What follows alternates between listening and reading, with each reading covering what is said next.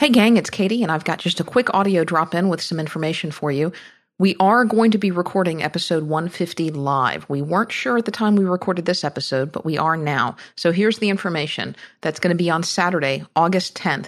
We're going to record at 1 p.m. Eastern, 10 a.m. Pacific, and we'll be over at the 5x5 live stream at 5x5.tv/live. You can listen live on the web. You can join us in the chat room, or if you're away from your computer, you can grab the 5x5 app and participate that way. So come join us and help celebrate show 150. And now back to your previously scheduled episode. Mac Power Users, episode 147, Security Audit.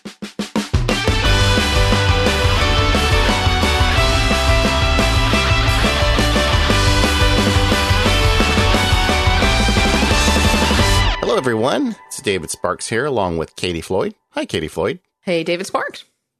And you know what? There's something going on Twitter about you. I'm pretty sure that you didn't watch War Games. I wouldn't bet on that.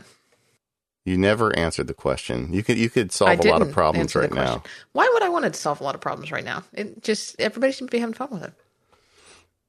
I like to be you watched it. Mysterious. I don't think you watched it. Okay, so that was a little bit of feedback from episode 146, where Katie refuses to answer the question as to whether she watched War Games.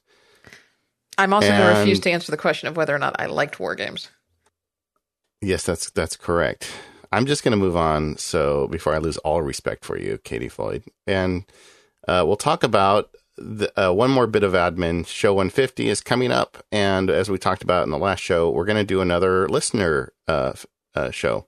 And we're getting some really good emails already. So if you've got a good idea, you better get it in here, because step it up. We are already finding some really good ones. That's going to be a lot of fun. And really quick, Katie, where do they send it? You can send an email to feedback@macpowerusers.com with the words show 150 and the subject line. Okay, security audit. It's time to look at security. We've talked about it in the past, but I thought it was, with the way things have changed and the way the world has changed, really, I think we need to take a fresh look at security. And we try to do this every year or so, don't we? Yeah, but the things get more difficult every year for people who are security conscious. I think some of the issue here is the diminishing right to privacy and interest in privacy. I think with some of the younger folk, that they don't really care that much about privacy. And so as a result, you're losing a bunch of it. And then this whole thing with Prism came out, and I'm still really kind of smoked about it. And it seems like the rest of the world doesn't really care that much. You know, it's not a big deal in the news that well, I guess I shouldn't get political. But yeah, I was wondering how much we should go into that. But I think it at least has brought some awareness up. I mean, there seems to at least have been this momentary, at least awareness that this stuff really happens. And I think in the geek community, at least, we were always aware that, yeah, this is technically possible. And I think now there's some more awareness that it's happening. Yeah, I guess that's one way to put it. So you're going to need to think more. Yeah, you're going to think more about your security. And so we thought we'd do another show on it. And we're going to cover kind of soup to nuts security here, the kinds of things we think you should be putting into practice. So if you listen to the show and you're doing all these things, you're in great shape. If not, maybe you can tune yourself up a little bit. And the first place we're going to start about with security is passwords. We've preached on this for a long time about how everybody needs to really get on passwords. And, my mother finally, she's kind of my gauge for how these things are going. And she came to me the other day and she said, I think I might have to start using that 1Password thing you keep talking about, because I can't remember all these passwords I have to do, because I used to use the same one for everything, and now they're making me do different letters and numbers and things. And I said, thank goodness, that's a good thing. Yeah, well, people are starting... It's starting to sink in for people. And 1Password, full disclosure, is the exclusive sponsor of this show. But because 1Password's kind of awesome, their only instruction to us was give people the best advice possible. And because they're really worried about that stuff too. But I think the starting point, square one of a secure computing life is having a different complex password for every place you go. And I know I sound like a broken record on it, but when you see studies and you see all these socially engineered hacking attacks and all these different ways people get in trouble, so often it's because they use the same password at more than one location, and it's not really a very good password to begin with. It's something that you can crack by throwing the dictionary at it or a list of commonly used passwords. I mean, think about this. The bad guys have computers just like you do. Bad guys have computers? They have probably better computers than you do because this is how they earn their living. And they know how to use a computer to throw millions of potential passwords at a field very easily. The database for them is already built. If they get, if they want to hack into your life, they'll just throw it at that. And so you're going to need something better than pencil. You know what pencil is? I do know what pencil is. Okay. But, so and it doesn't even have to be that. It doesn't have to be, people say, well, I'm not going to be the target of a hacker attack. I don't have to worry about that. I'm not Matt Hahn. But I'm sure Matt Hahn didn't think he was going to be the target of a hacker attack. But it's not just someone is targeting you. More likely, somebody is targeting your bank, or somebody is targeting LinkedIn, or somebody is targeting some website because they're after likely credit card or user account information on those websites that they can go in and access somewhere else. So maybe you aren't being targeted, but maybe somebody that you do business with is being targeted, and maybe their security isn't up to stuff, or maybe they do get cracked, and maybe your password gets leaked out that way. And username and password, and especially if they get the password to your email account, that's the holy grail, because then when they're into your email account, then they can start going in and resetting things. Yeah, so there's a whole lot of reasons why you want to have good, complex passwords. And I know I personally kind of felt like a tool the first time I started doing it with these really long passwords. And my wife made fun of me when she saw the passwords I was, giving her to fill in for our family website stuff. But you know what? Now she's a believer and she does it too. So just bite the bullet and get yourself a system to create very complex passwords and track them. And, if you're just going to do one thing from this entire show, I think that's probably it. Yeah. Now, we've had a lot of people, we've been preaching this unique passwords on every site bandwagon for a long time, but we have had people who have told us, look, don't you think that there are some passwords you do need to memorize? Don't you think, do I really need to have all of my passwords in this? Because couldn't that be a point of failure? Couldn't not knowing my password to a certain site and not memorizing it myself be a point of failure? I'm really struggling not to turn this whole show into a 1Password commercial because, it's tough because if you've got 1Password, you don't need to worry about losing it. You've got a place to place it, so you can always have access to it. But I think what you're kind of talking about is like the iTunes and the email passwords. Well, iTunes, email, and some would even say Dropbox, because most people keep their 1Password database in Dropbox, and if for whatever reason you lose access to that can be a problem. I can tell you my Dropbox password is completely bananas. Right. There's no way I could remember it. It's completely bananas? That's the password? Katie Floyd. I'll tell you what. Everybody write that down and try that. Katie Floyd. But so it's a very long, complex password. I have no idea what it is. I have to go get it every time I need it. But it's really not that hard. How often do you need a Dropbox password? Well, when you set up a new client, you need it.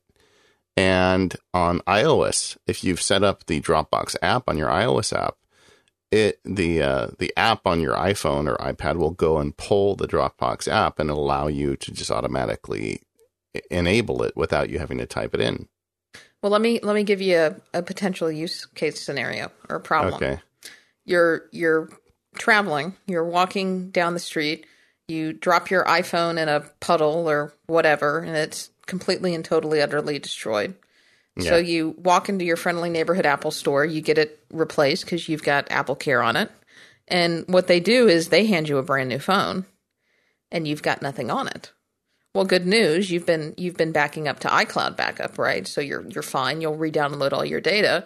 But before you can restore your iCloud backup, you've got to type in your iTunes password. So, and that would be a problem for me. That wouldn't for me because I know I would load up 1Password Well, how do you load up 1Password if you don't if for you the can't get into your Dropbox. iPhone? Well, how do you load up Dropbox if you can't get into your? I mean, you're sitting here with a pristine, clean iPhone with nothing on it.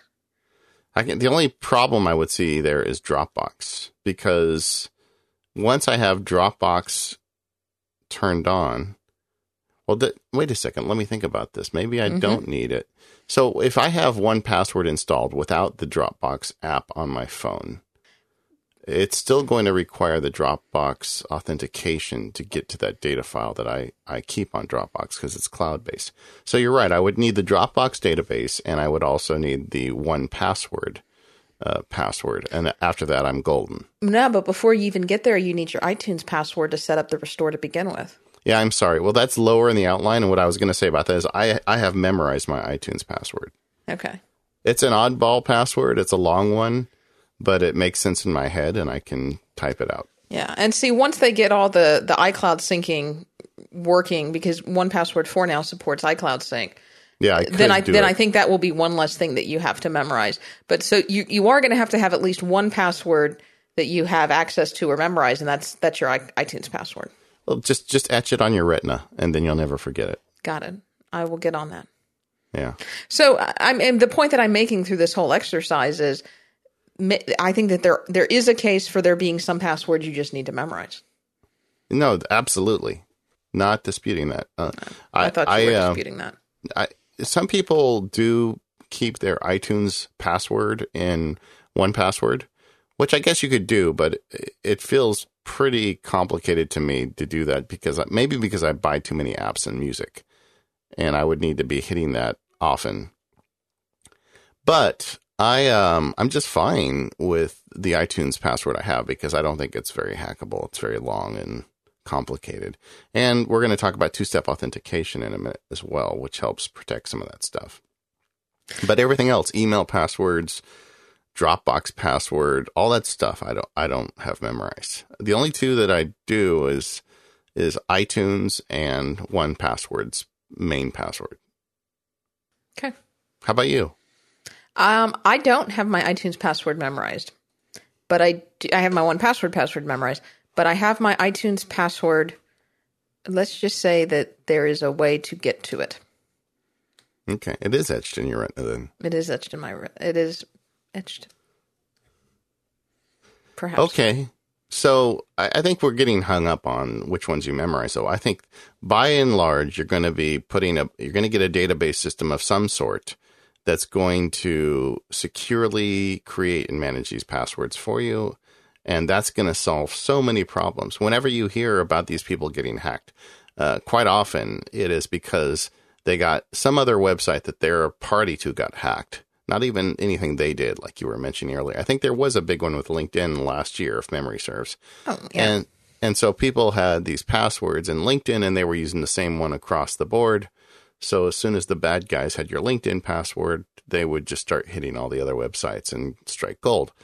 And that's because people didn't use multiple passwords. So please, please do that. And if you are doing it, find 3 people in your life and convince them to do it, because we could make the whole world so much better if people would have more secure passwords. Yeah. All right. Well, we've been going on for a long time about passwords, but you mentioned two-step authentication. So can we dive into that? Yeah. What is it? All right. Two-step authentication. Well, just having a username and a password, and then you get access to your stuff, that's one thing, right? I guess your username, but you've got your password, and if you type in your password, that's one thing. Two-step authentication adds one more layer of protection to that. So you have to have something your password, and something you have. And the way that most of these places are doing two-step authentication is they're using typically your phone, because most of us have our phones on us. And so they're either sending you a text message to your phone, or they're using some kind of app that they're sending you a message through the app. The Google Authenticator app is a very popular one that a lot of services are using. So you're getting a random number that is either changes I don't know if it's every minute or 30 seconds, but you're getting a number that changes constantly, as well as your password. So when you go to a site that requires this two-step authentication, you have to, number one, know your password. Number two, know that unique code that is either randomly generated by the app or texted to you. Texted? Is texted a word? Text. I'll take it. I'll take it. Or there's kind of a backup method that usually when you create this two-step authentication, they'll give you a couple of what they call emergency backup codes that you are kind of one-time use codes that if you don't have access to your device, these are kind of burner codes that you can use, and once you use, they're gone to get access. Yeah. Go ahead. Just an interruption on that point. Like Apple does that when you do two-step authentication with Apple. It's like 3 insanely large alphanumeric character sets that they give you. And here's a quick trick. Take a screenshot of that on your Mac. Yep. Was it Command-Shift-4 and save it into your 1Password database. So you've got that forever. Yeah, that's what I've done. Yeah. So I also do, when Google gives you those emergency backup codes, I save those into 1Password as well. And I've actually got some of those put in my safe deposit box, not safe deposit, my safe as well. So if I don't have access to 1Password for whatever reason, I can still, after I get home, I can still get into my email. But the two-step authentication with Apple is kind of a half-baked implementation of two-step authentication, in my opinion, because the way that Apple has set it up is Apple protects you to a certain degree. They protect you from letting somebody else register your iCloud account or use your Apple ID with a different product. So I ran into this recently. I think I was setting up an Apple TV, or I was restoring an Apple TV or something like that. And I was trying to buy something for the first time on an Apple TV. And I had to put in my iTunes password. And then it asked me for additional authentication because I'd never used that Apple TV before. And so those are the kinds of things that Apple's two-step will help you with when you try to, download or buy or associate a new device with an Apple ID. What it's not going to help you with, and this is where I would really like to see it expand, is it's not going to help you with mail, contacts, and calendars, or iCloud.com, or web access, or anything like that. I don't understand Apple with some of these, web security issues. It seems like they're a little slow, and they're just not jumping on it as easily as some other companies. And it may be the nature of the data that they're storing because there's so many different types of it. But I think there's been, at least in my perception, sometimes it seems like there's this lackadaisical attitude towards security at Apple. And it may arise out of the fact that they have such a small market share that it's never been really hacked hard the way Windows was for so long. But am I wrong in that perception? What do you think? I don't know that you're wrong. No, I don't think you're wrong at all. I don't want to say that it's lackadaisical, but well, maybe it is. Or lackadaisical. Yeah, maybe they're just... I think you're right. I don't understand why they haven't implemented two-step authentication with email and with iCloud.com. It's just unfathomable. I don't understand that because they've got all the pieces. And maybe they were, I think it's obvious with this iWork, not iWork.com, but how they're implementing iWork into iCloud. Yeah. They're very clearly doing some back-end stuff, and maybe it will be. Maybe it'll get thrown in when that gets done. But I just don't understand. They've got all the pieces in place. Just finish it. Well, and as a result of that, I've moved more of my stuff now over to Gmail off of Apple because of two-step authentication. I know. Okay, well, like as an example, Evernote. I am increasingly using Evernote to the Yay! Joy and dismay of different people. And so I'm using it in more places, and I'm giving more apps access to Evernote and doing all these things. So I've got two-step authentication on Evernote. So it's real simple. When I want to use this, Evernote asks for my password, my username, and I get a text message with a 6-digit number, and they make it really easy for me to tap it in, and I'm off to the races. Twitter, same thing. Are you, by the way, using two-step authentication with Twitter and Evernote? I'm using it with Evernote. For some reason, when I researched this, and I'll have to go back and look, after researching it further, I chose not to implement it with Twitter. There was something restrictive about the way that it was done with Twitter that I backed off. Well, I've used it. I don't know if I really need to, but nevertheless, I think it's going to be much less likely someone will hack my Twitter account now. But, these are essentially one-dimensional services. Evernote is this cloud-based notebook, and Twitter is this micro-blogging social network. Whereas Apple has the whole enchilada. They've got contacts and calendars and email and data store. And I mean, when you think about the scope of everything Apple does, combined with the millions and millions of users, they can't get anything wrong, especially if it involves security. So maybe they're just trying to get it right. And as simple as this sound, I'm guessing it's really not that simple. But I'm not trying to apologize for them, but I do think that this is a tougher nut for Apple than it is for these companies that just have one product. Yeah. Google has figured it out, though, but Google, that's what Google does figure. I mean, they've always been the superior company in terms of delivering web services, and I think this almost would fall in that category. Yeah. I'm curious. Google has also created a Google Authenticator app for iOS. And initially, I was on one of those limited text messaging plans. So I was using the Google Authenticator app for everything. And I just got used to it and liked it. Is there a reason that you're using the text message rather than the app? Or? No, I just always use the text message. You talking to me? Yeah. Okay.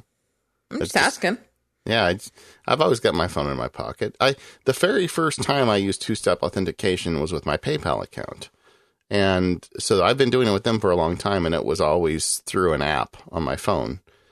And it's called VIP is the app. And they hook it up with your PayPal account. It's got this rotating set of, I believe, 6 digits that rotates every 30 seconds. And you have to hit those numbers in as you're logging in. And I've always felt a lot more comfortable with PayPal with that existence. And now it's really spread. And I think, you don't want to say the Matt Honan thing was like ground zero. I'm sure all these companies have been working on this for a long time, but it just seems to me that within the last 6 months, this has really become a big deal. And a lot of companies are rolling out their two-step authentication stuff. Yeah. Dropbox has it as well. And there are some issues with that. I had an issue with Dropbox two-factor authentication that made me, immediately I thought, I really, really, really want two-factor authentication on Dropbox. And I had a wacky issue where it just stopped working for a while and I couldn't get into my account. And I think it was obviously a bug on their end and it ultimately worked itself out. But I ended up having to disable two-factor authentication and resetting my password to get back in. Yeah, that's not good. No. But Dropbox is a place where you definitely want that kind of security because, we've all got lots of data in Dropbox, or probably most of our listeners do. Right. Yeah. So what's the case against two-factor authentication? Well, like anything, it's convenience against security. And I can't tell you how many times. Most of these authentications, you can set it to remember you for 30 days or something like that. I can't tell you how many times I've been sitting at my desk wanting to do something and, it must have been 30 days because I've got to go get my two-factor authentication again. And so I've got to go walk to the other end of the house and get my phone and log in. And it's, and every time I do it, I roll my eyes and think, I really should be thankful that I'm doing this because it means that nobody else is logging into my account. Exactly. And just think of all those Fitbit steps you're getting from being secure. Yeah, I think my Fitbit was lost months ago. I noticed that I've just been crushing you, and then I realized that you just haven't been logging. So no, my Fitbit got lost at the security at the courthouse. I have a running battle with Don McAllister. We're always very close to one another. So. Oh, and he's got a walking desk too. I know. I'll look at it and I'll see that I'm like 100 steps behind him, and I'll run outside and go up and down the block a couple times just because I want to beat that limey. Oh, jeez. I think I got in trouble again. Yeah. The other reason why you may want to consider not using two-factor authentication is the issue that I had that one time with Dropbox. If there's a bug or something going on their end, you might get locked out of your stuff. Yeah. Or if you lose your phone, or if you wipe your phone, or if you don't have access to your phone, and you don't have access to those resets, there's not a way in. There's not a back door. You really need to know what you're doing. This isn't for the faint of heart. You need to make sure that you have those emergency reset codes put somewhere.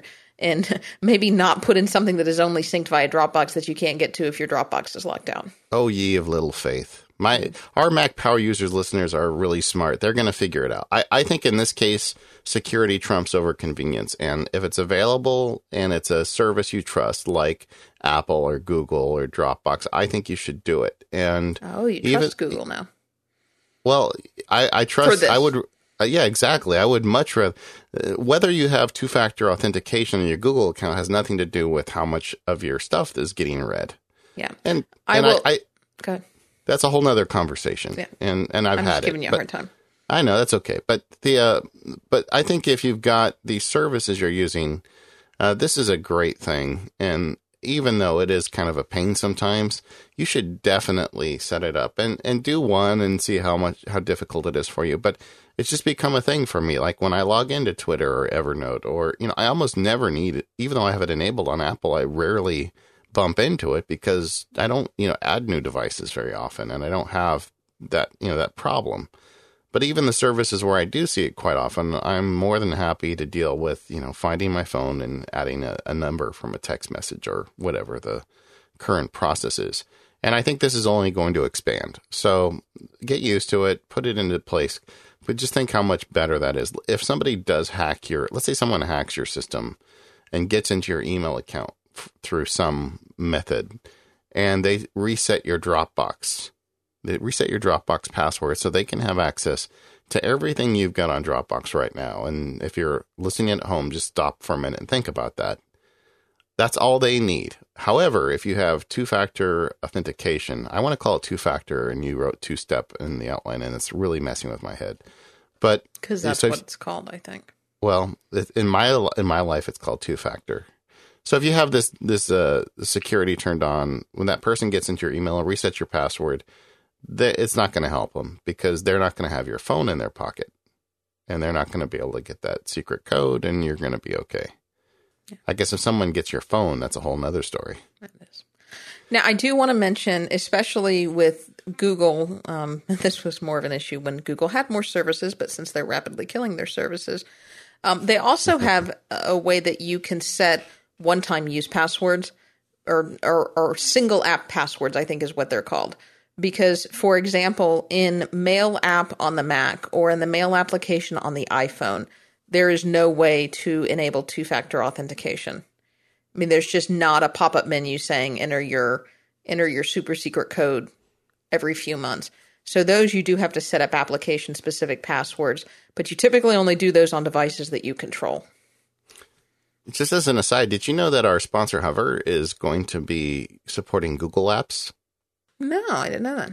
So you can do it through Hover. So I'm really considering setting up a Google Apps account for MacSparky.com and spending more time with Google. So we'll see. Oh my goodness. Turning around. No, not really. Yeah, do it. Just do the two-step authentication dance. Let it happen. It's okay. You'll feel so much better. All right. I agree. I think I've got it turned on just about everywhere I can now. Yeah. And if there's a new service that just starts it out, let them, give them a couple of weeks. Let somebody else figure out if there's a problem. But once these companies that we all know and love have embraced it, once we know their system is working, I don't see a reason.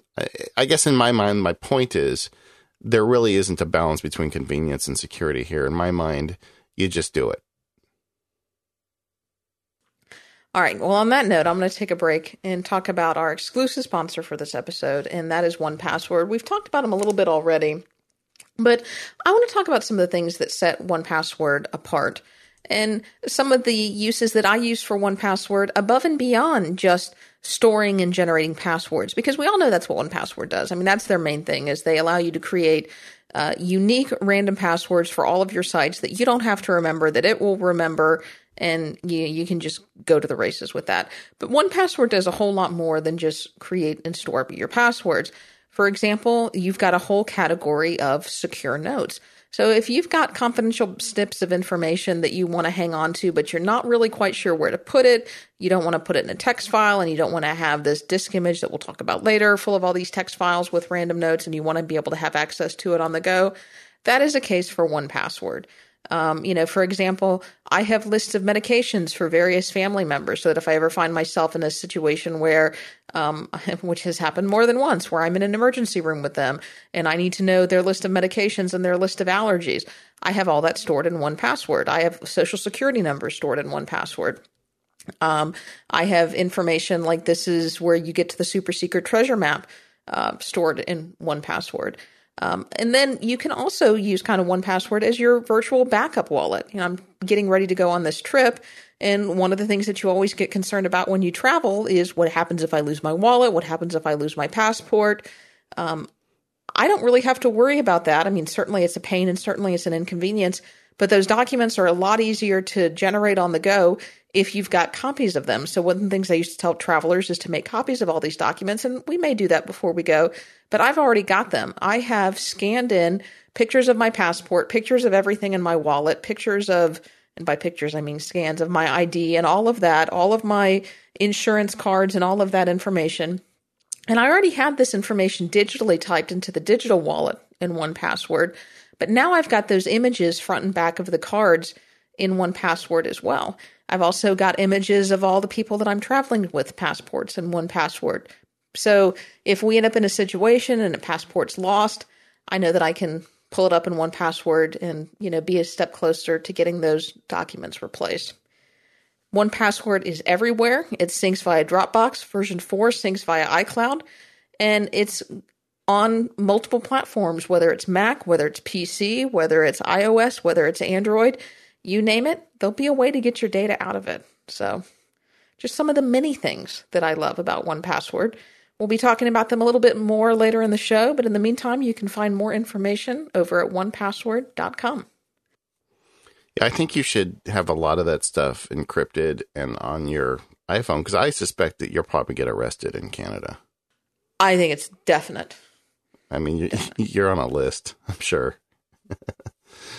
Well, but when they have me, I'm going to tell them where to find you. I really like the idea of digitizing images of all the stuff you carry in your wallet and having those on your phone and your iPad and anything else you're carrying with you. Yeah, here's a pro tip. Digitize them before you've been carrying them in your wallet forever, because then they're a lot easier to read. Yeah. And just even though I write down, like on the back of the credit card, the emergency phone number you call if you lose it, there's a field in 1Password to record that number. But there's just something that feels good about having a picture of the back of it as well. Yeah. Okay. Let's talk a little bit about encryption. So I think we've freaked everybody out, and hopefully people are now using two-factor authentication and using good passwords. But there's with the news lately, I'm starting to think more and more about encryption. And so how do we deal with encryption on several levels? Data and email being two of the big ones. And let's start with email. So what's the problem with email encryption is that when, an encryption in essence is you jumble up your secret code on your end and you send it to the other end and they unjumble it. When I was a kid, we used to make our own little encryption routines with, the first letter of each word or, just really goofy things that you do when you're a kid. But right, but I've got to have the secret decoder ring to be able to read your message. Exactly. The lesson I learned at 8 years old still applies is I can encrypt all I want, but if the other guy doesn't know how to decrypt it, he's never going to read it unless he's really, really smart. So that's an issue. And now we're going to apply that to the email problem. In addition to who's going to encrypt it and unencrypt it, there's a transmittal issue. So as you transmit the data from one end to the other, is the data in an encrypted form there as well? So someone can't, in the middle, let's say, hypothetically, intercept the email and keep a copy of it, which is apparently more true than we thought. So encrypted when I send it, encrypted when you receive it, and the pipe that it's sent in has to be encrypted too. Yes. Okay, that's a lot of encryption. Yeah, a lot of people that sounds hard. Yeah, it does, doesn't it? So, and that's where you hear about the stuff like SSL and encryption, and people start to, their eyes start to glaze over when you start to talk about these protocols. Yeah, but just because somebody checks the little, okay, so what you're telling me then, and this is not what we're telling you, is that if I check that little box that says SSL, then I'm fine. All of the email that I send out with that little SSL box checked is fine, right? Wrong. Oh man, Yeah. I got to do more than check a box. Yeah, you have to be truly encrypted. It has to be properly jumbled and properly unjumbled at the other end. That's the technical word for it. Yeah. And so basically, what we've got to do is we've got to go out and do some work, and we have to get some certificates. Yeah. Now, I know you've been using email encryption, I think, for a while in your practice. And are you using with PGP or somebody else? Are you still doing that? For years, I kept an active PGP account. PGP stands for Pretty Good Privacy, and they had two products. And one of them was whole disk encryption, which kind of goes to the next topic of encrypting data. But, the Reader's Digest version, it's a really great way to encrypt the contents of your hard drive. So if someone gets your hard drive, they can't read it. And then they also had a mail service. And the way it works is you have two keys. All these services essentially work the same. You have a public key and a private key. And so the private key is your super secret key that you have. And then the public key is something that you can share with other people. And you can combine those. So like if I prepare an email to you with, all the details of your Canadian adventure, and I encrypt it with PGP, and you have the public key that I've shared with you, you can unencrypt it, and you can read the contents on the other end. I'm really simplifying this. There's a lot more to it, but it's very good encryption. I'm not going to say that nobody can read it, because I suspect there's probably no encryption that cannot be broken with, wow, I just used a lot of no's. Everything's crackable. Katie, you're so smart. Katie Floyd. Anyway, Yes. So that's the way it works. Now, I used that for several years. It was something like $200 when I bought it. Then I had to pay a renewal every year. And then Apple fixed File Vault, and I decided I didn't want to keep paying for it. So I started using another product called GPG encryption, which, as you can tell from the name, is sort of a ripoff. And it's an open source project. And they have a really great plugin that goes right into Apple Mail, and it allows you to encrypt right there. Once again, you have the public and the private key tools, and it's not so bad, So I think that's a really good way to do it. Another way to encrypt, if you want to go kind of old school, is what I call PDF encryption. And sometimes I've got people that I want to send things to through the law practice that they're not going to figure this out. If I try and get them doing GPG encryption or try and get, it's just, there's certain recipients for whom this stuff is just going to blow right past them. And in that case, what I do is I prepare the communication in usually Pages, and I print it out as a PDF. But when you do the print the PDF feature on the Mac, you have the ability to apply encryption. I'm sorry, not encryption, but security to the document. So I can put a password onto a PDF document as I generate it. Now, that's not nearly as good as PGP or GPG encryption on an email, but it is an extra layer of protection on that PDF file. So when I'm done, I'll have a PDF sitting on my desktop that's got a nice secure password attached to it, and I'll put that in an email and send it off to the person I'm trying to communicate with. And then I'll pick up the phone and call them and give them the password over the phone. Yeah. So the idea is breaking up the information, both the document that you're sending them and the password. Yeah. And then they receive the email. They can take the PDF. They can apply the password I gave them over the phone. And then they've got the communication in front of them.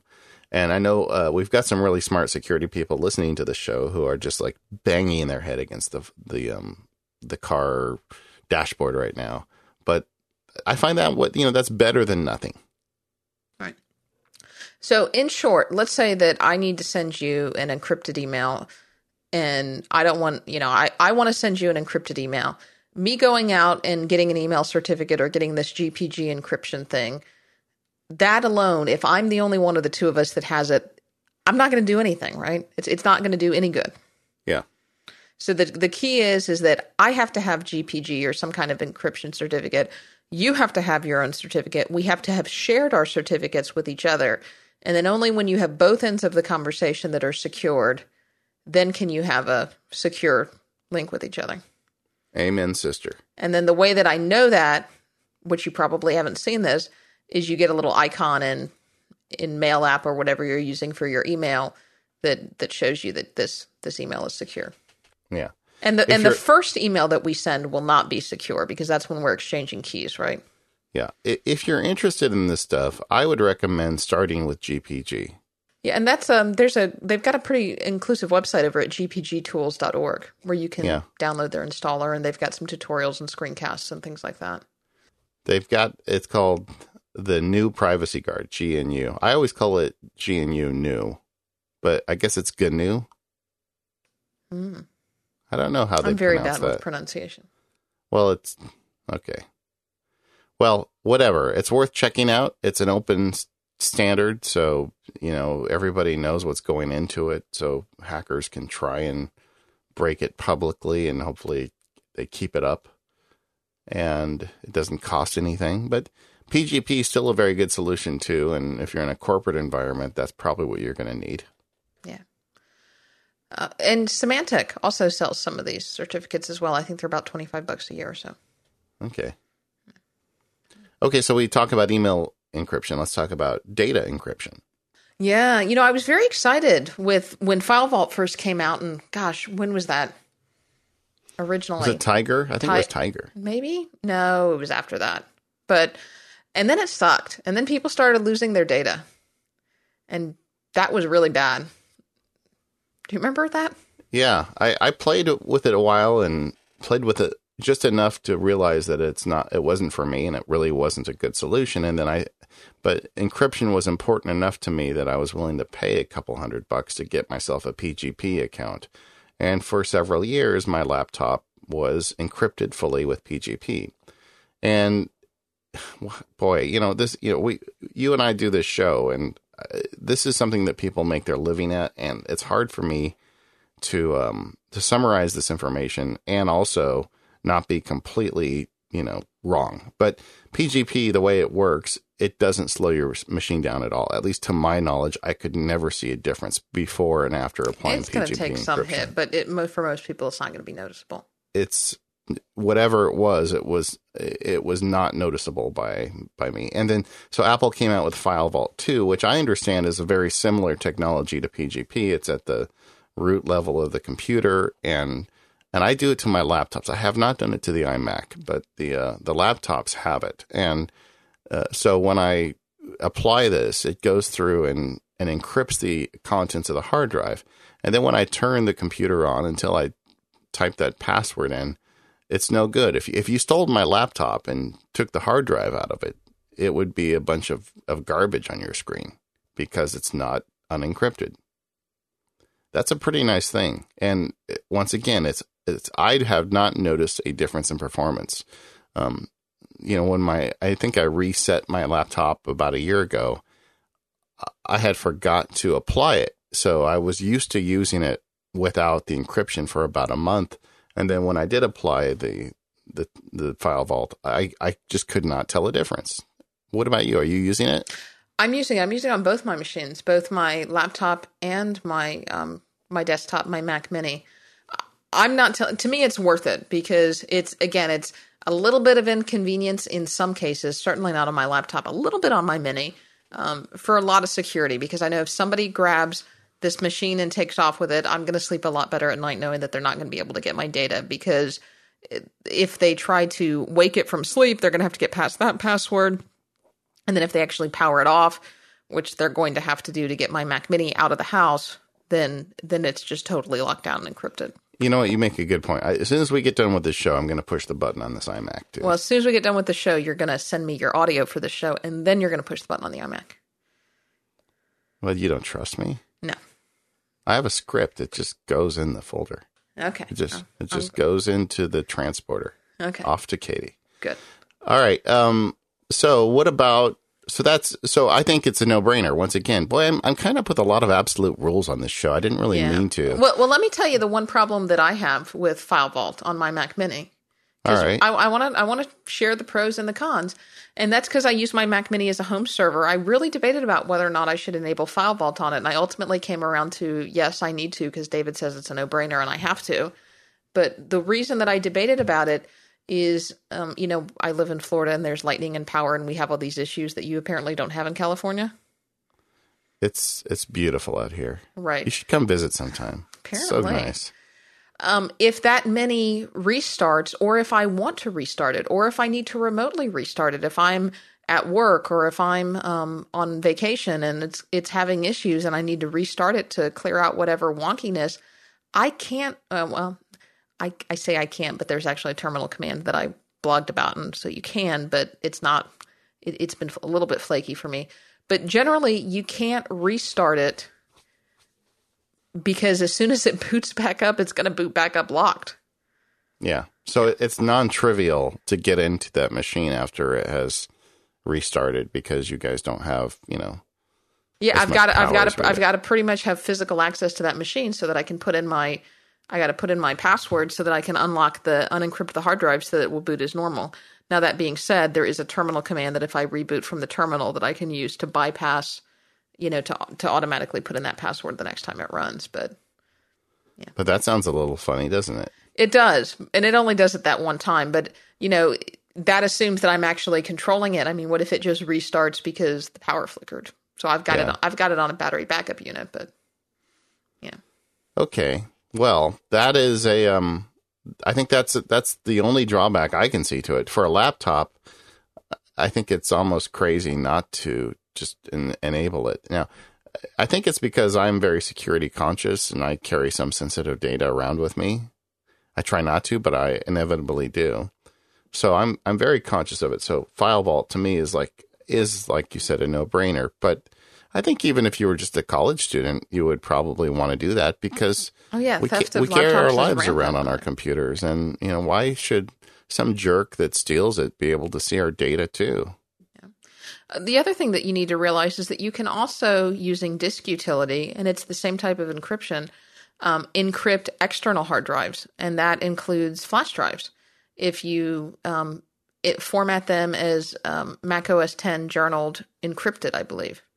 And I do that with many of my flash drives. It doesn't work for some of them where I've got them double partitioned, but I do that with many of my flash drives.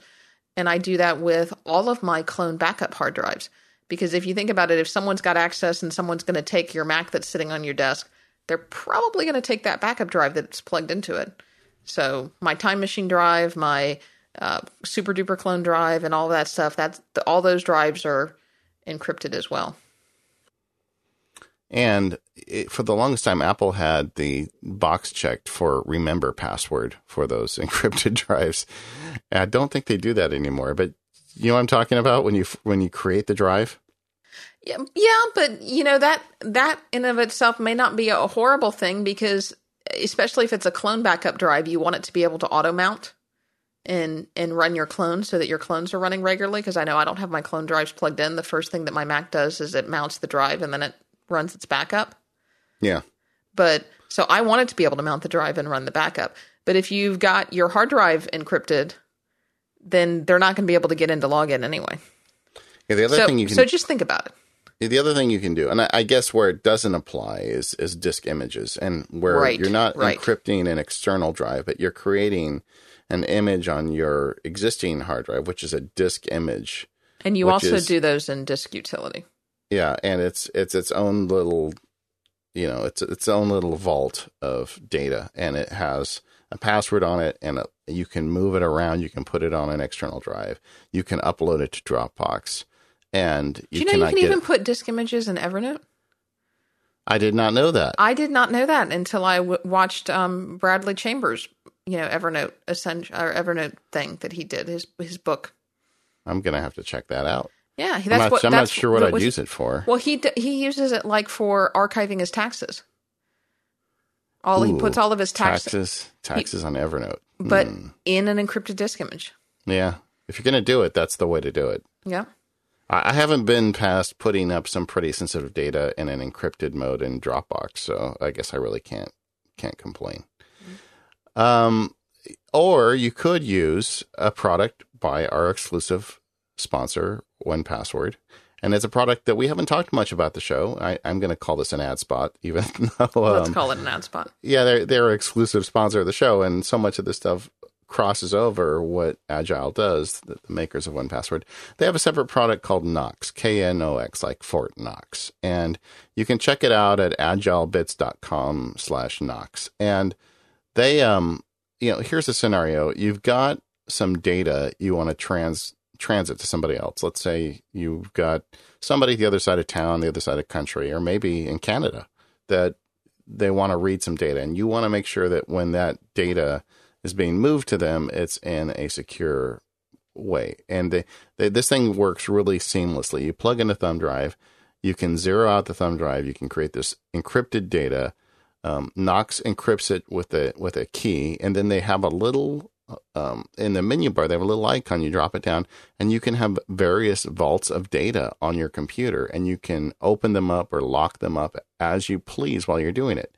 But in this case, I'm going to lock up this external thumb drive, and I'm going to stick it in the mail or send it to somebody. And when they get it, they don't even have to have Knox installed, because it uses the sparse image 256-bit encryption available to the Mac. So long as they have a Mac, they're going to get it. You can call them, give them a password.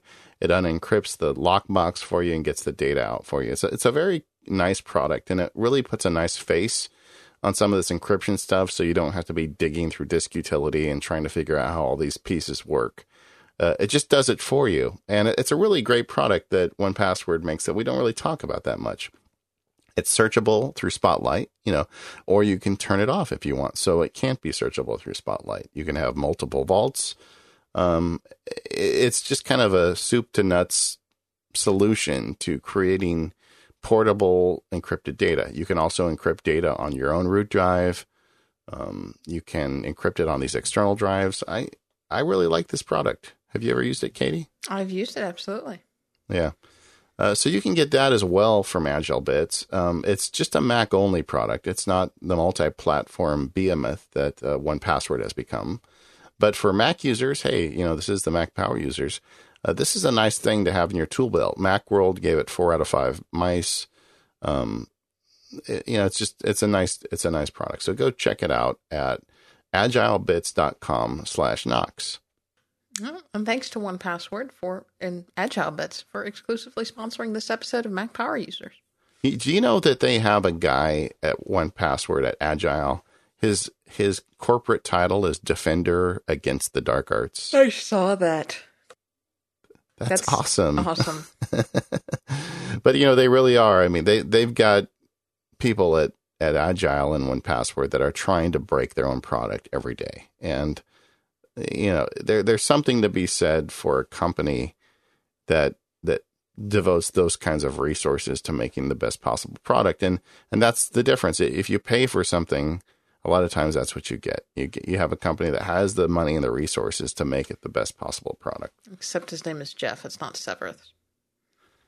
A defender against the dark arts. Man, I want that. Can I be the defender against the dark arts at the Mac Power Users? Can that be my official title?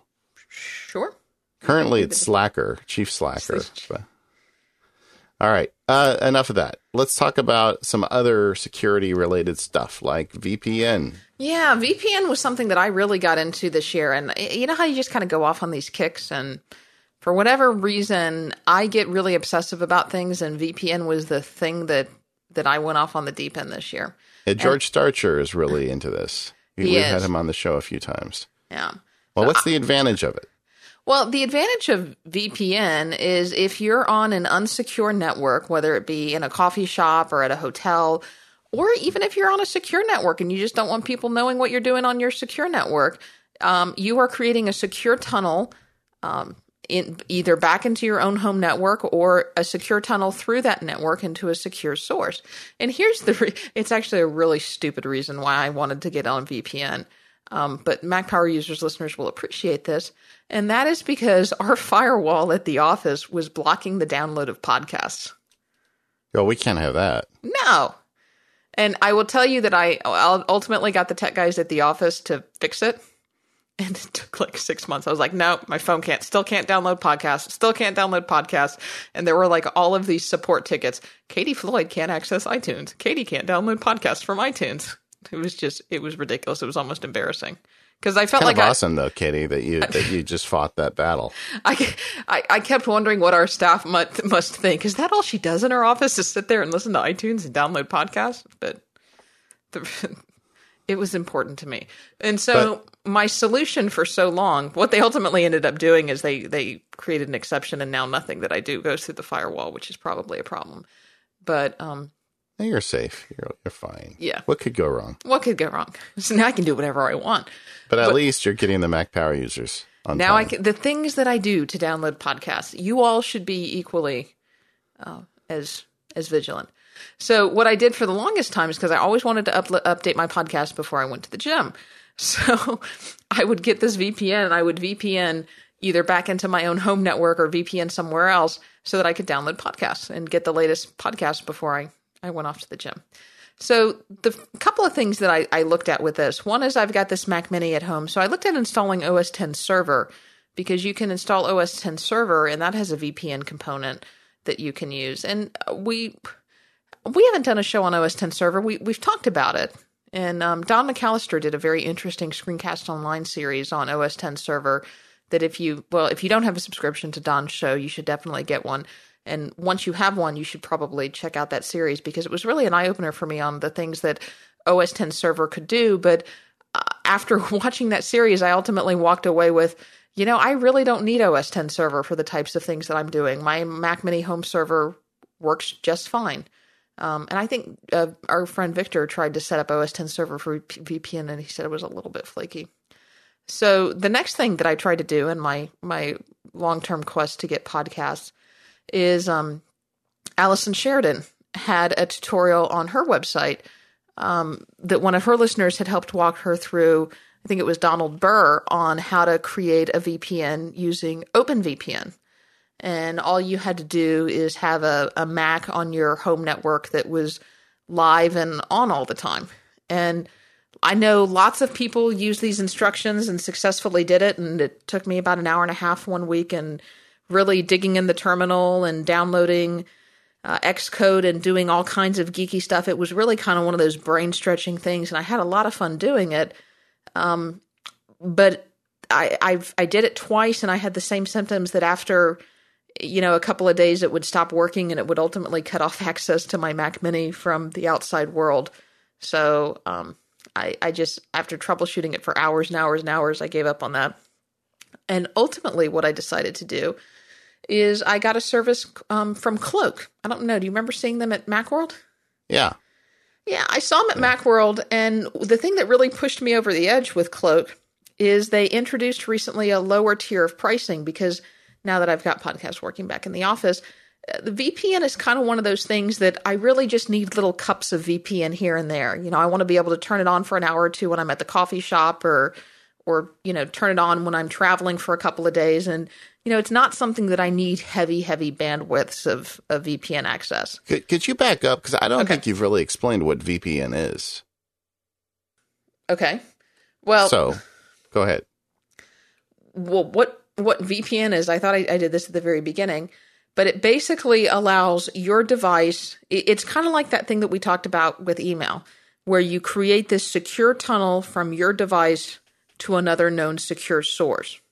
Yeah. And all of the data that you send through this tunnel is encrypted.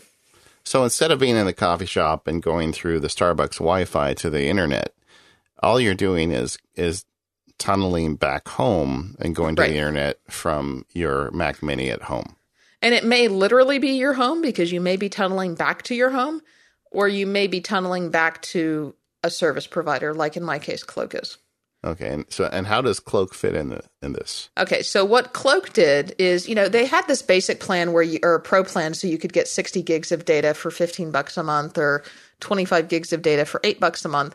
And that was just too much for me. I didn't use it enough to justify spending, although that is not a lot of money, $8 a month. But what they did a couple of months ago is they introduced this 5 gigabyte plan for $2 a month. And it's like, for $2 a month, how could I not? So this covers me, a couple hours here and there in a coffee shop or a couple days out and about when I'm traveling. Usually 5 gigs is more than enough. And it's got a couple of different components to it. It's got an iOS app that you install on your iPhone or your iPad or iPod Touch, whatever you want to do. And it will configure the VPN on your iPhone, iPad, iPod Touch, however, so that whenever you really don't need to use the Cloak app again unless something gets updated. But whenever you're out and about or in a coffee shop or want to connect securely, you just go into settings and turn VPN on. And you're done. You'll see the little VPN button in your menu bar or icon up in your menu bar by your Wi-Fi signal, and you know that you're connected. You can turn it off when you leave and when you're done. Yeah, I just don't use any of these services. It's interesting. The website is getcloak.com. Right. It's blocked by OpenDNS on my home network. So it's not by mine.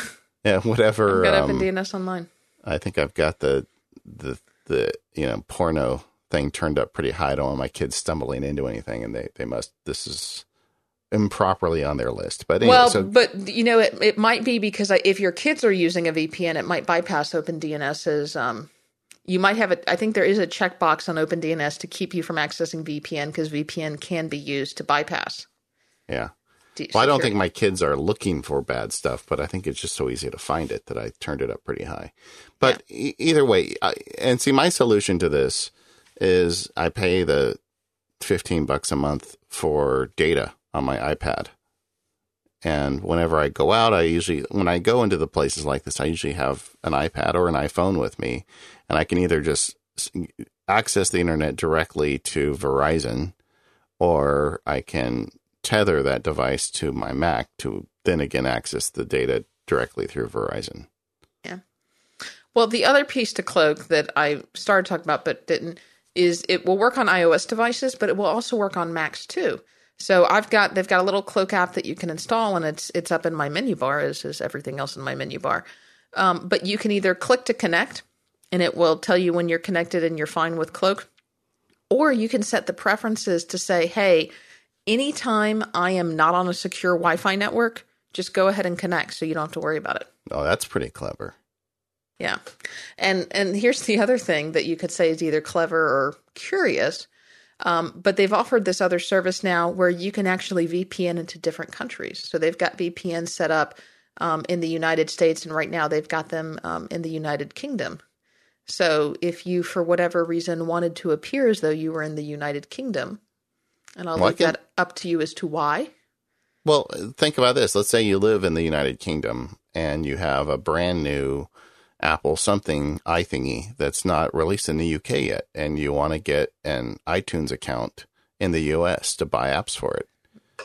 I know that was kind of a big deal when the Mini came out, when the original iPhones were coming out. A lot of people in the UK would have devices that weren't on sale there yet, and they wanted to get iTunes accounts. So wouldn't that give you a way to appear if you were in the United States? Yeah, but I think the barrier specifically to iTunes accounts are you have to have a U.S. billing address and credit card. Yeah. I was thinking more of like streaming. Yeah. Oh, yeah, that's another good one. But now you're probably going to chew up data, so you may need a pro plan. Wow. If you're going to be streaming a lot. For streaming, definitely.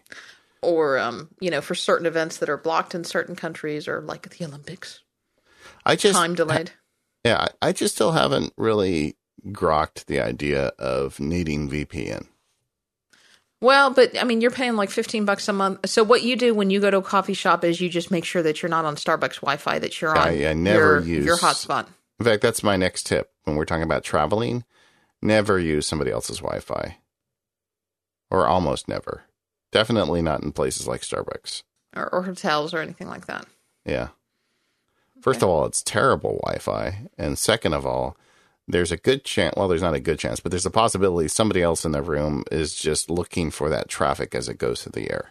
We talked earlier in the email about encrypting it when you create it in transit and at the other end. Well, when you're sitting drinking your coffee and your computer is transmitting wirelessly to a router, that data is available, or it could be available. Not with my VPN, but no, I like that. Yeah. All right, so let's go ahead and go there. Let's talk about security when traveling, because we do have to be extra diligent, extra careful when we're not at home on our own networks, on our own surroundings, and staying off of Wi-Fi is a good one. Or, you ever see the notice for free Wi-Fi? Whenever you see the thing free Wi-Fi in your danger. That creeps me out so much. I think that's a standard on some of the Windows machines. I don't think it's necessarily evil, but there's a good chance it could be. Yeah. Another thing that we haven't really talked about in the security episode is physical security. I think when you're traveling in particular, you want to be real careful about, where do you keep your stuff? Because it doesn't matter how much two-factor and authentication you have. If they have your phone, they're going to get that too. Yeah.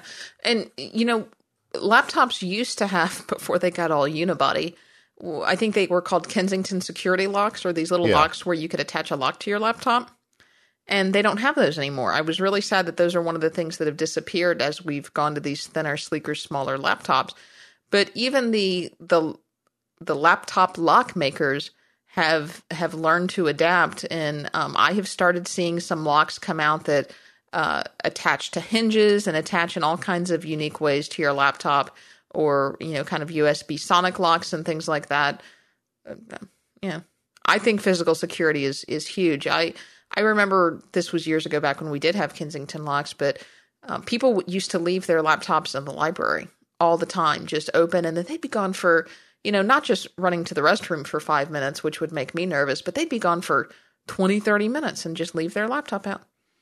Freaks me out. Yeah. I often work in public places, and if I go to refill my tea glass, I get up and take it with me. I just don't leave it.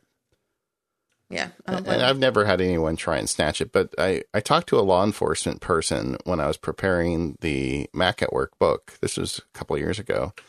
And he was telling me about what they call the snatching, the distracting grab, where they have someone come up and distract you. They drop something and have you, whatever. A lot of times with, pear-shaped nerd men like me, it's a very attractive woman. And so you get distracted, and then somebody grabs your laptop and they're 2 blocks away before you even realize it's gone. Yeah. So that's something to be wary of. So keep it. Although, to be honest, if there was a lock system, I don't think I'd use it. Just the idea of carrying it around just makes me tired. So I don't think I'd use a lock system, but I am very conscious of it, and I don't leave it on the desk. The other thing is, we've talked about this before, just having the passcode lock on all of your devices. And if you don't like the 1, 2, 3, 4 digit lock that you can put on your devices, you can go into settings and create a lock with more than 4 digits. I think Mac Power Users listener Steven even sent us in a tip about how you can have a passcode lock that's still digits but create more than 4 digits. I had no idea this was possible. So, you can create a complex password, and it gives you the alphanumeric keyboard when you create that. But if you just use numbers in creating that passcode, when it comes up on your screen, it'll just be the number pad. The numpad, yeah. So you could have 6 or 7 digits. You don't have to stick with just 4. And every digit you add, that makes it infinitely more difficult. Well, and it just freaks people out because they're only expecting 4. Yeah. The other thing that you can do, and I don't usually recommend this, especially if you have kids or young people have access to your phone, but you can turn on the erase my iPhone after, is it 10 failed password attempts? Yeah, it's okay with kids, though. I tested this live on a podcast once. Maybe it wasn't with you. No, it was, but I still don't agree. Well, I have twice had to restore my aunt's iPhone. The first time without an iCloud backup because her kids were playing with it in the car and accidentally locked it and wiped it out. They wiped it. So what we discovered when we were playing with it, when we tried it, was that after a while, it puts a time lock on it. You can't just put in 10 attempts really quick. So usually, I think after 5 attempts, it starts adding a time delay before each next attempt. And my thought was, well, the kids are going to put it down at some point when it's locked and they can't do anything. But your aunt's children have a lot of patience. They're not going to put it down. They're going to keep trying. Yeah. Good point. So. And iOS 7 is going to help with some of this because one of their new features is that it will prevent stolen devices from being reactivated if you don't have the Apple ID and password. Yeah, this is really great. Well, there's two things that they've added for iOS 7, and these are all on Apple's webpage, so I'm not breaking any rules talking about it. The first thing is you can have it continue to fill the lock screen after a wipe. So, the big problem about a data wipe before, as the iOS 6 exists right now, if my iPhone disappears and I see it on Find My iPhone and I can see that it's driving down the 5 freeway in beautiful California, where it has no business being. And where it will never suffer from a power surge. Yeah, exactly. And so I know that it's not going to have any lightning strike it or anything like that, get arrested in Canada. I can go ahead and, put the magic incantation into the internet and it will remotely wipe the phone, which is a great feeling knowing that nobody's going to get my data. But as things stand right now, that's going to be the last chance I ever see that iPhone, because once the data is wiped, it's no longer going to track, and it's basically a clean iPhone. That's changing. Thank you. You've just wiped it for the robber. Yeah, exactly. But, that's the choice you have to make right now is, do you want to continue to track it and have some kind of fingerprint on it, or do you want to wipe the data? You can't have both. Well, now you can with iOS 7, because after you wipe it, it will still show your message on the lock screen, property of Katie Floyd, at 15 Shotgun Road, or put your phone number, whatever on it. And then the other thing you can do is you can put in what they call activation lock, which means once you wipe it, it cannot be activated again without your iCloud username and password. So you can, in essence, brick that phone. And once the bad guys figure that out, when iOS 7 comes out, they're going to say, well, if I steal an iPhone and the person does that, I can't sell it because it's unusable. And they're going to know it's stolen. The buyer's going to know it's stolen. I think it's a really nice improvement. I think it is, but I think you're putting a lot of faith that thieves will get smart. Well, I mean, it'll take a while. But I think the word will get out. I mean, right now, don't you think that thieves have figured out that the phones can be tracked, whereas when this first started, they didn't? Yeah, I think so. I mean, one of the things that happens, I had a friend recently who had an iPhone stolen, and one of the very first things that happened is the phone got wiped. I guess they didn't have a lock on it, so the thief was able to wipe it? Yeah. Gotta put a lock on that, friends. Just do it. Yeah. So the future holds some nice security improvements for us as well. So what's the big points out of the show, Katie? I think number one, always, always, always use robust passwords and different passwords. That's an easy practice to get into. 1Password is a great way to do the hard work for you of both creating and tracking those passwords. But if you want to do it with a pair of dice or something, go nuts. Just do it. Use different passwords everywhere. Where 2-step authentication is possible and it's a company you trust, do it. What's the other rules of thumb? I think File Vault on your Mac. Encrypt. Use encryption wisely. Encrypt your portable Macs. Consider encrypting your desktop Macs. And think about encrypting your portable hard drives and flash drives when appropriate. Yeah. Oh, email encryption. Look at email encryption. I am going to look at installing that GPG. Yeah. Yeah, that's the one. Yeah. That's on we my could list. do it back and forth. So our super secret outlines for this show, very secret stuff. Because I know there's a lot of people in the world that really want to read these. Another good one is don't go on strange Wi-Fi and lock your iOS device. Yeah, I think that's a good list. I still like my VPN for $2 a month. I like my VPN. I like having it.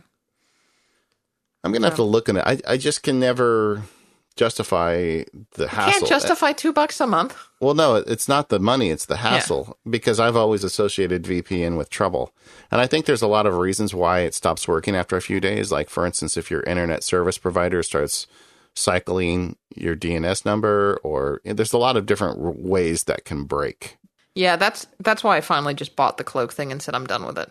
Yeah, so that gives me a new option, but I can't check out Cloak yet because another security measure I use is blocking me. Well, should we talk about OpenDNS a little bit? We did a whole show on OpenDNS, so we should refer people to our OpenDNS show. But yeah, why don't you tell people briefly what OpenDNS is? Okay, so a domain name server is like the internet phone book. When you have an internet connection, it's going through some company like your internet service provider or somebody else. And they have the phone book because MacPowerUsers.com, the internet doesn't recognize that. The internet recognizes 127 dot blah, blah, blah. And so what that does is it ties the name you type into your browser to the actual address. And that's basically what a domain name server does. There's a free service out there that replaces the built-in one that comes with your internet account. I have Cox Internet, but I use this free service. It's called OpenDNS, and you can go to opendns.com and set up an account for free. I've had one for years. It's faster, in my experience, than my local service does. And it has some added benefits, one of which is you can have it do filtering for you. And as I explained earlier in the show, I've got kids in the house, and they've got friends that come over, and I have a lot of younger nieces and nephews that come and hang out with me. And I just love spending time with little kids. I got to say that. And I'm not that creepy. It's just fun. But they're on the computers with me. What? They get you. Oh yeah, we're on the same level, you know. But I'm digressing. So they're on the computer, and they're, you know, like for instance, my niece came over. She's, I believe, 7, and she's really into My Little Pony right now. I think I wrote about this on the blog. I don't think I've talked about it here, but she did a My Little Pony search in Google, and an OpenDNS block came up. So what happens, I have OpenDNS enabled, and I tell it to block all porn sites. So whatever she did Google, and she tapped something, and OpenDNS said, you really, really don't want to see this. She's 7 years old. She's looking for My Little Pony, and she stumbled into porn. And the only reason that she didn't see it was because I have OpenDNS blocked. And in fact, after that happened, I talked to her mother, and I went over and set it up at their house too. So it's a great service if you've got kids around, or if you're exposed to kids, or if there's some of this stuff on the internet just disgusts you and you don't want to see it. So I think it's a really great service. I think I've heard some digs against it, that when you stream movies through Apple TV, that it can slow you down, because I have not seen that, but okay. When I first set it up, that was one of the complaints. There were some people on the internet that said they were having trouble streaming movies in Apple TV. As soon as they disabled OpenDNS and went through their local service provider, it got much faster. And the theory was that Apple doesn't know where you're at when you're using OpenDNS, because I don't have the Orange County Cox, DNS server. So they're serving it from somewhere far away, and as a result, it's slow. Either they figured it out, or I'm just not that discriminating, because I buy movies and rent TV all the time, and I've never had that problem. Yeah. But go check it out. We did a show on it, and I don't know what show number I did a video on it. Did you look it up? Too. Yeah. Oh, yeah. And Katie did that was one of your best screencasts, Katie. Katie shows you how to hook it all up. It might be my only screencast. Well, that's why it's one of your best. Yes. It's not one of your worst. That's true. That's true. So we'll put that into the show notes as well, and that one's extra. If you're, I'm not sure how secure that is, but it's definitely a good practice. Yeah. All right. Well, we've hit our magic hour and a half mark. Yeah. Let's just call it right there. Sounds security. Like a plan. So don't forget to send us your stuff for show 150. Feedback at MacPowerUsers.com is the email address for that. And we've got links to everything that we talked about in the show notes, lovingly crafted by our man JT over at 5x5.tv/MPU/148. I think I said this was show 147 in the intro. I hope not. It's 148. I did the intro, and I called it 147. Oh, yeah, it's 148. We screwed that one up. Yeah. You can tell us all about it on Twitter. Well, we're recording out of order because Katie's going to go get arrested in Canada, and we've got to get a bunch of these done. You can also find us on Twitter, by the way, at Mac Power Users. Katie's at Katie Floyd. I'm at Mac Sparky. And we'd like to thank 1Password. They've really believed in our show since the very beginning, and I know these people, and they really get and understand the security stuff. So spending a few bucks to put agile products on your devices is going to improve your game, and they will do the hard work for you. Yeah.